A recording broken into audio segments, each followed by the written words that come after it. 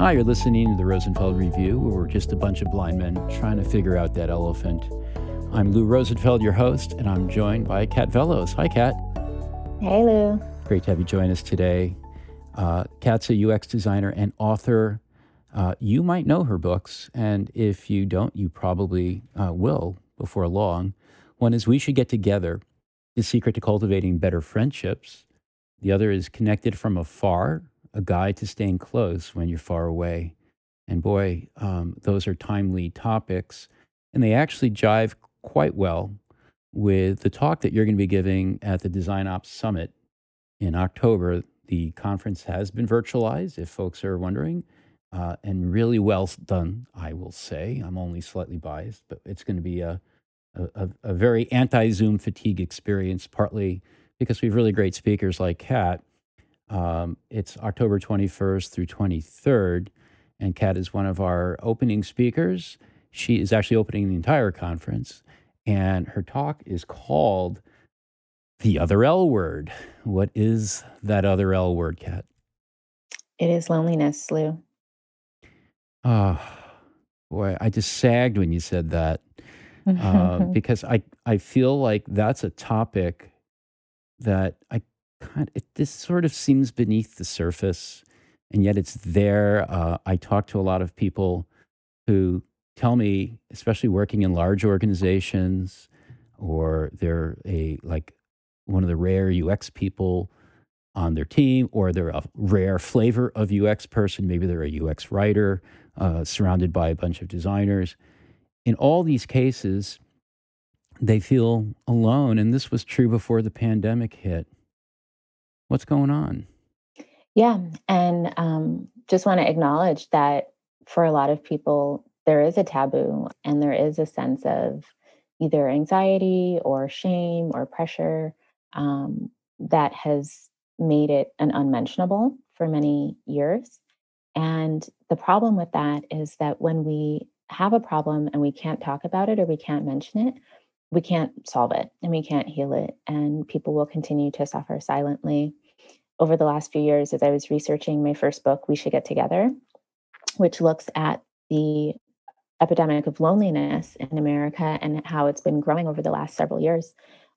This is something that I found again and again when people feel alone or isolated or lonely, or in the specific phrase that I coined in the book, which is platonic longing, which is a subset, which doesn't necessarily mean that someone feels lonely, but they have this longing for a platonic connection that is Mm-hmm. missing in their life.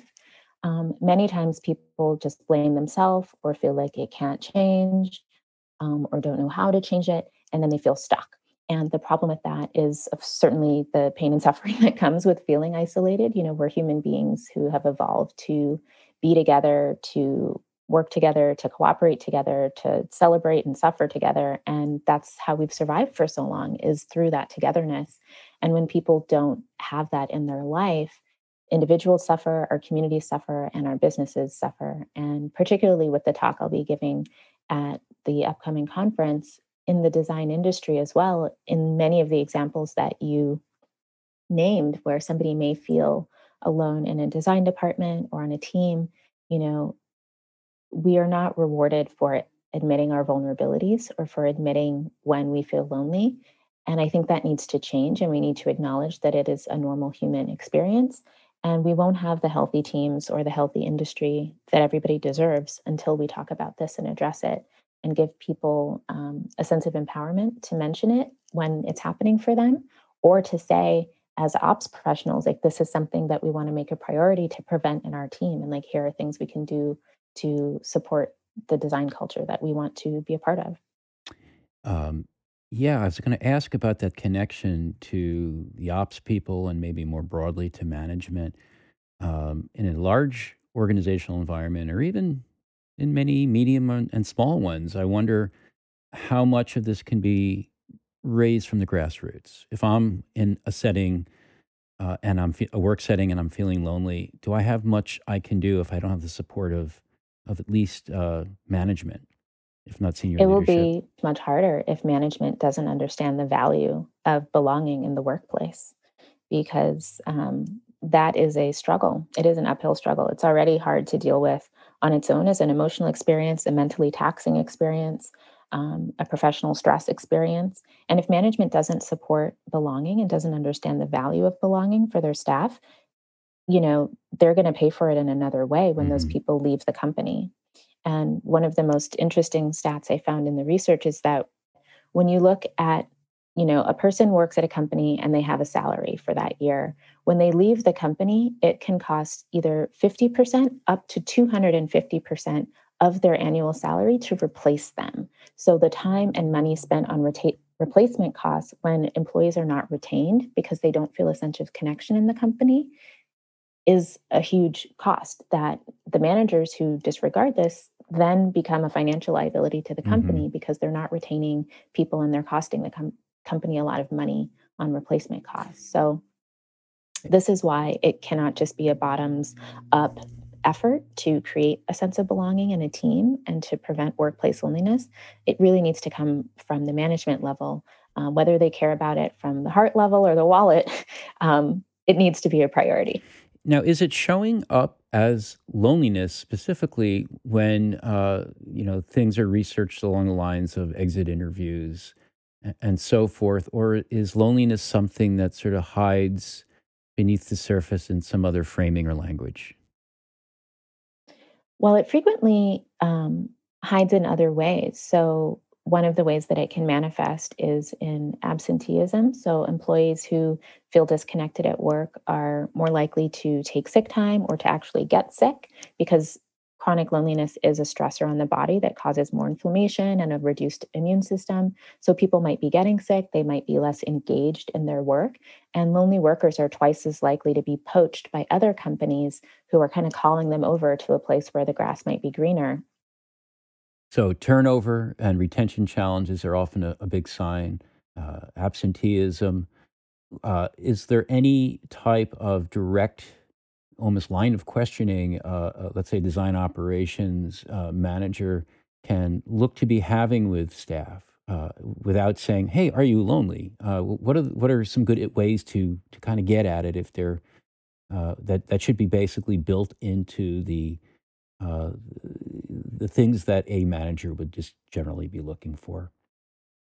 Well, one of the unfortunate things about loneliness, which thankfully now is lifting a bit, is people's willingness to identify with that. So, for example, the UCLA, there's a research study at the UCLA that's been going on for many, many years, and they have the world's most commonly used unidirectional scale for measuring loneliness. And one of the interesting things about it is they don't use the word lonely anywhere in that survey. Because of the taboo. Mm. Again, socially, there's a taboo around associating or identifying with that. And so they have to ask questions that are around that. So, for example, when I want to connect with a companion, I know who to turn to. Or when I feel alone, and that's maybe not a good example because it has the word alone in there, but when I feel alone, I know who I can go to for support. When I want to celebrate, I know like who to go to. So it Hmm. asks like these questions that sort of tease at like Mm. how much access do you feel like you have to the emotional support and connection that you need, regardless of whether the situation is a sad one or a happy one. And when people do feel lonely, is they often don't know who to go to or who to speak to when they're having an experience that feels more personal or more emotional.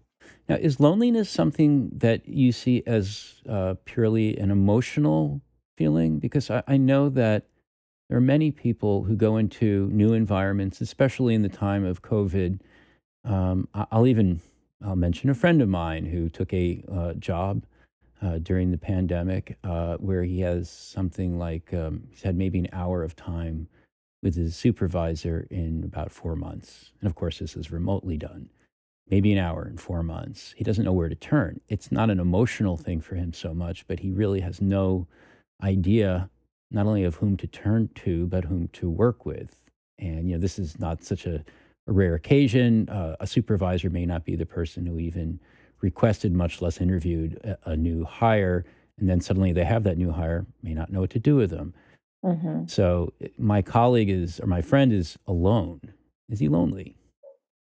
that's up to him to define and describe for himself. You know, one of the more interesting pieces of this that's come up for me in my interviews with designers, specifically around the topic of workplace loneliness, is that they may not feel like there's not just like one like universal sense of loneliness, and then it just like covers your entire life. It can be very circumstantial. So somebody may have adequate social support in their life, you know, in their friend circle, or they might be tight with their family, or they might have like a family of their own, like a spouse and kids, that they feel like I'm around people all day long. I have access to people. I am not alone. But in their work circumstance, when they need feedback on their work, or they want to casually bounce ideas back and forth and brainstorm with somebody, maybe they're a team of one, or maybe they feel like the peers on their design team are not open to that kind of conversation. And so technically, there either are or aren't people around them, but when they have a specific need for a type of connection, they don't feel like they have a source to turn to. Yeah, I think that's an important distinction. I guess what I'm trying to get at is that, at a certain point, work can create an emotional toll, including loneliness, but someone may also be coming into work bearing an emotional burden Mm, from the other aspects of their life. And I guess an mhm, interesting challenge for managers is to how to differentiate which is which. I mean, the workplace induced emotional pain, loneliness or otherwise, should be the purview of the manager to do something about. But if it's coming from outside the workplace, is it the role of the organization, the employer, to basically help the employee deal with those emotional challenges, including loneliness? That's an interesting question, because what it makes me think about is how frequently we hear companies say, "We want you to bring your whole self to work." Mm, And if any company is saying they want you to bring your whole self to work, but they're like, "We don't care about your outside life. We only care about you when you're inside this company," then like it's a bit hypocritical, hmm. because your whole self does involve your whole life, does involve your whole identity and your experience as a human being. You know, particularly now in the time of COVID, where so many people are working from home, there is not a very clear boundary between work life and home life. In some cases, there's like no boundary. And so for an employer to say, like, look, we only care about what's happening when you're here in the company, is like not a plan for success, because you have to acknowledge that people are struggling in so many ways and responding to this pandemic in so many ways, and responding to the lack of boundary between work life and home life in different ways. And so I think it's very, very important for companies to acknowledge that people may need more support than before, and Hmm. that it behooves them to show that they actually care about their employees as whole people in this time. And one of the ways that they can do that, so for example, I interviewed a design manager the other day about some of the strategies that have worked or haven't worked in terms of preventing workplace loneliness on her design teams. And one of the primary things that she says, and that I've strongly advocated for, is like, allow people on the teams to have a chance to talk about something beyond work, to Hmm. have a chance to share about other things that they care about, except for just the things that fall under their job description, to have casual conversations about something else, so that it's not always just like work, work, work, but it's like, you're a human. I care about you as a human. What else matters to you? What else is happening in your life? So that people can be seen and heard for more of who they are. And that's when we have a greater likelihood of feeling valued and feeling that sense of belonging. It is so tough to, I mean, on one end of the spectrum, for managers and an organization as a whole is not coming off as just transactional and not really caring outside, the workplace, and the fact that an employee is bringing their whole self to the workplace. And then the other end of the spectrum is this, as you mentioned, like this kind of almost, it's almost a bit creepy, this expectation that you bring your whole self all the time, which doesn't seem especially realistic or reasonable either. I mean, even in my own experience of running a small company, under 10 people, every time we have a stand up and I bring up, what's going on, folks? Did anybody have anything special happening on the weekend? There's a little part of me that says, hey, wait, we got to move. We got to move. We got stuff to do. We shouldn't be wasting time this way. And I don't know if that's just the American corporate culture that's just seeped into every corner of what we do. But I know it's wrong, but I still feel guilty when I ask people how they're doing. Mm. Okay, well, you got me on your couch. You weren't bargaining for that necessarily. So before I go too deep into my own psychoses and neuroses, why don't we take a quick break? And when we come back, I think we'll talk a little bit about this issue of loneliness and relationships in general and how they impact people in the design world. We'll be right back.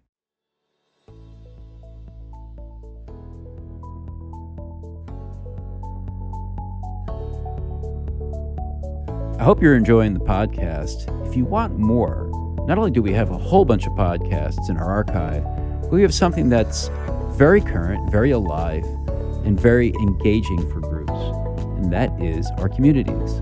Rosenfeld Media runs a variety of communities that meet on a monthly basis for video conferences on a variety of topics near and dear to UX people, ranging from an enterprise experience to advancing research to design and research operations. I want to encourage you to join one of our communities. Again, it is free by going to rosenfeldmedia.com/communities.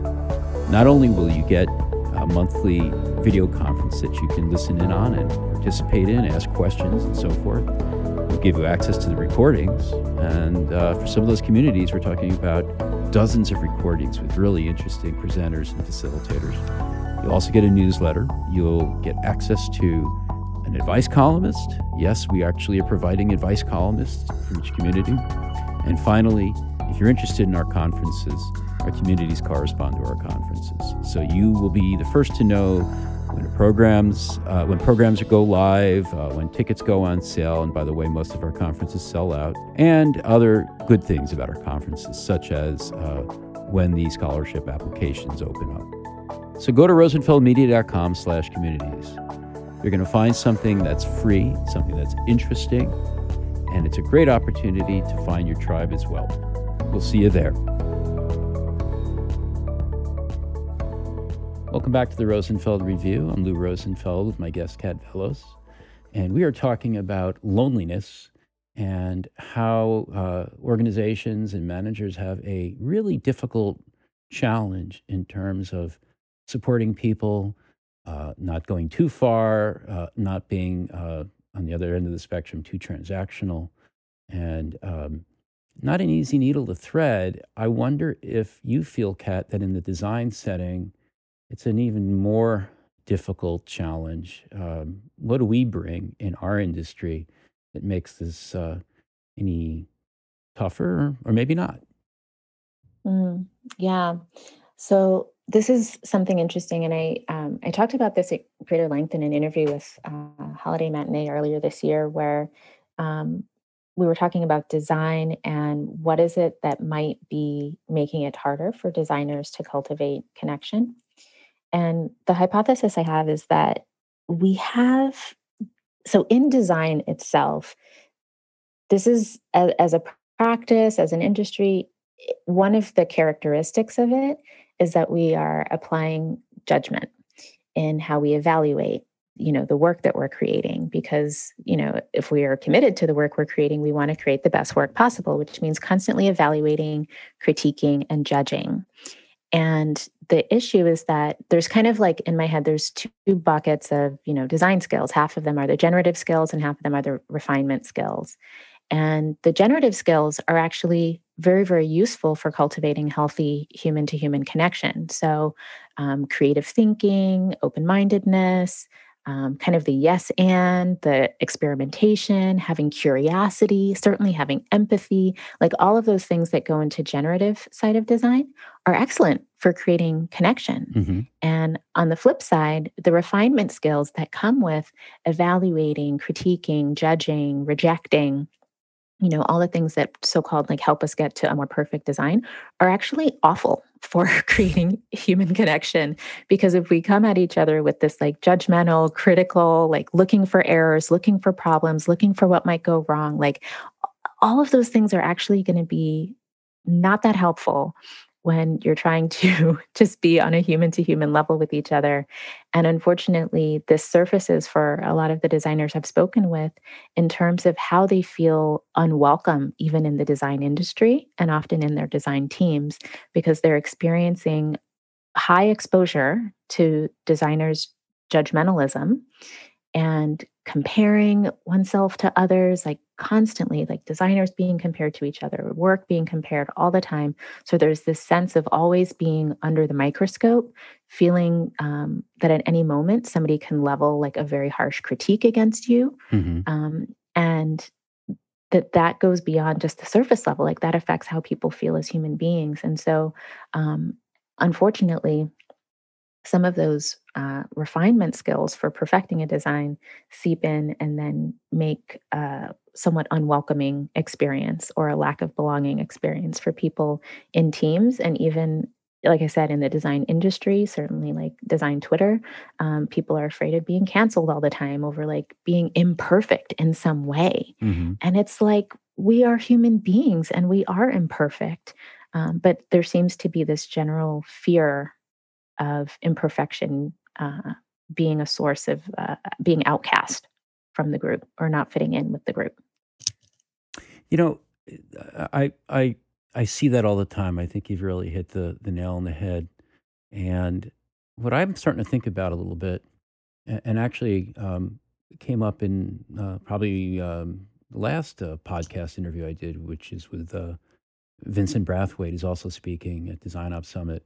We're talking a lot about protocols for people to use to engage with each other when they may not know each other. And how do you actually kind of, kick off a relationship that can lead to, authentic discussion and even critique when it's already hard to get to know someone well enough to get to that point. And then we foul it all up with this ridiculous all remote world that we brought upon ourselves. So, how do you like, when you get on a Zoom call, for example, with someone, um, there's some basic stuff at this point that we can count on as protocol. Like, oh, hey, it's nice to meet you. Oh, I like what you're wearing. I have one of those as well. Or, your background, that's really cool. And we can break the ice that way and at least see each other's faces, see a smile and that sort of thing. But that's all we got. And I'm just wondering if your second book gets into how protocols are really a kind of critical engine in getting people to a point where they can actually have these deeper and often more critical types of exchanges. How do you mean critical? Could be criticizing ideas as in the form of critique. Okay. So, for clarification, the second book, Connected from Afar, is not about critique at all. It's 6 months of weekly connection prompts for people to use with friends or loved ones who are far away. And in terms of protocol, it's not certainly framed that way in the book. It's much more heart centered in terms of like the language and how it's driven. But underlying all of that is certainly a protocol that is about opening up with curiosity Hmm. to the kinds of interactions you have with people and bringing a sense of experimentation, play, and again, curiosity to how you engage. Whether that's through multiple of the practices in there that are based on appreciation. So there's a sense of noticing, appreciating, and then expressing appreciation. And you can call that critique if you want, maybe positive critique. Instead of looking for errors, you're looking for things to value Hmm. or appreciate about something or about someone. And some of the other things are about practicing curiosity. So, for example, one of the things that we're all having as a shared experience in pandemic is the fact that since we're in a shared experience, like we can talk about that subject, and everybody has a way to say how they're feeling or thinking in relation to the pandemic. However, it is also mentally exhausting to only have one kind of conversation. Hmm. And when that conversation is about something that is inherently stressful. So there's a lot of prompts in there about like, here's ways to, like you said, like break the ice and actually like crack open the door to having a different kind of conversation. Just because we're in a pandemic doesn't mean that's the only thing you can talk about. And it's actually really soothing for your like nervous system and your connection to talk about something else that still gives you a sense of getting to be seen and heard and knowing more about the person that you're talking to than just, how are they coping with it? And so I really invite people to, if they've been maxed out on the stress level, like to take a break and like to have a different kind of conversation. And I have hundreds of conversation starters that I point them to that they can use to invite connection in more meaningful ways without just dealing in small talk or the news cycle. That sounds wonderful. Yeah, I didn't really mean to imply that it was a book about critique specifically, but more in the sense that, well, at least in terms of my question about protocol, like you mentioned, establishing curiosity. I, as an example, I wonder if there is ever a concern that one person showing their curiosity is taken as, I don't know, being a bit almost like interfering with another person, like it's, interfering in their business. I'm just wondering if there's like any clear way to, let's say, be curious without being annoying. Yeah, this is great. This is actually similar to a reader question I got last week on my newsletter. Who, she said she wants to have deeper conversations that are not small talk with people, but she doesn't want it. Like they say she's too serious and she doesn't know how to move them into that.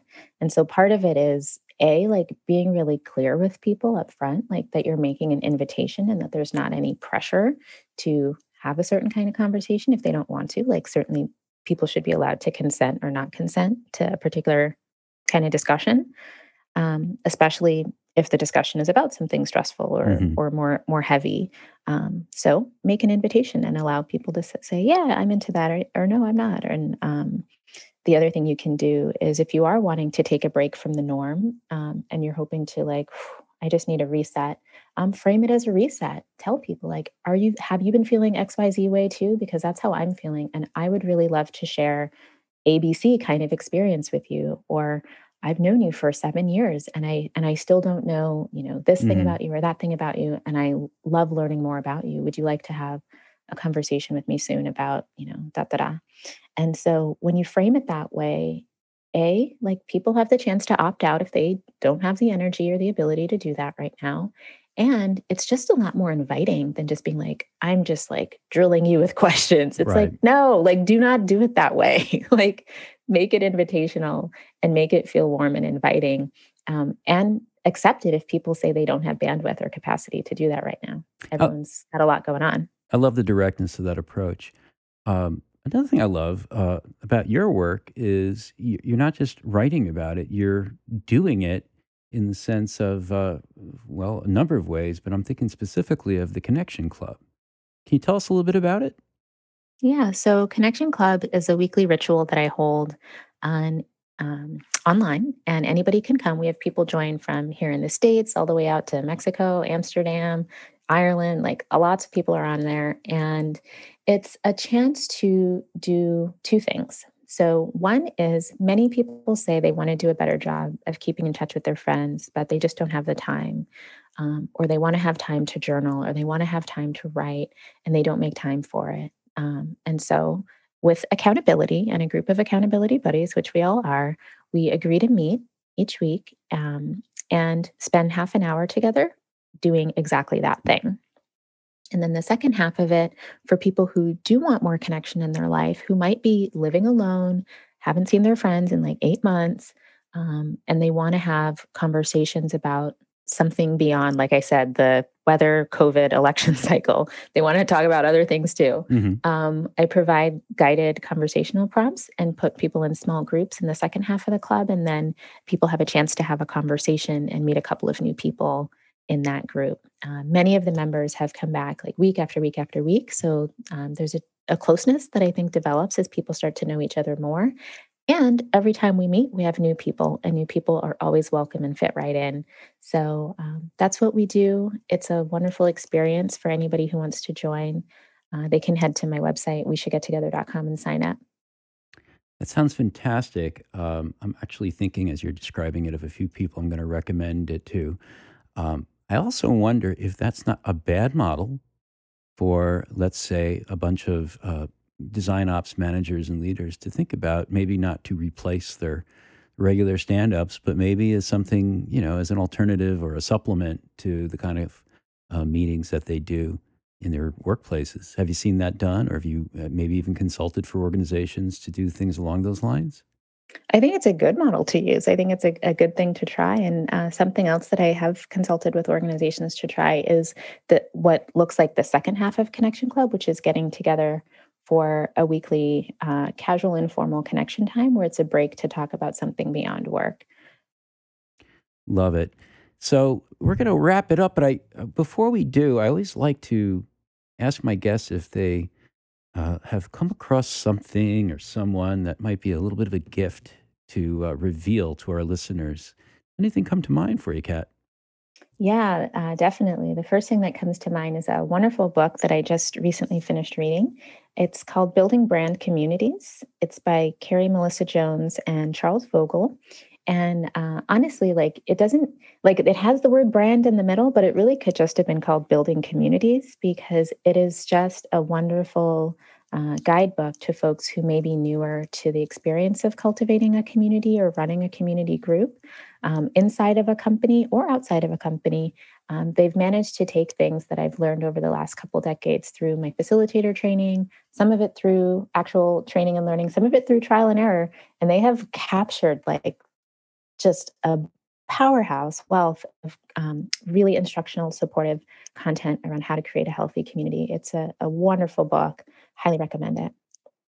Thank you. Actually, I'm going to read it because we were just looking for something just like that in a conversation at work this morning. So, appreciate it. Kat Vellos, so glad to have you on the show. Kat Vellos, UX designer and author. You should check out her books. We Should Get Together, The Secret to Cultivating Better Friendships, and Connected from Afar, A Guide to Staying Close When You're Far Away. Unbelievably timely topics for this day and age. If you want to learn more about Kat, you could go to her website, weshouldgettogether.com. You could follow her on Twitter at Kat Vellos, KatVellos, or on Instagram at KatVellos_author. Kat, thanks so much for joining us today. Thanks so much for having me on, Lou.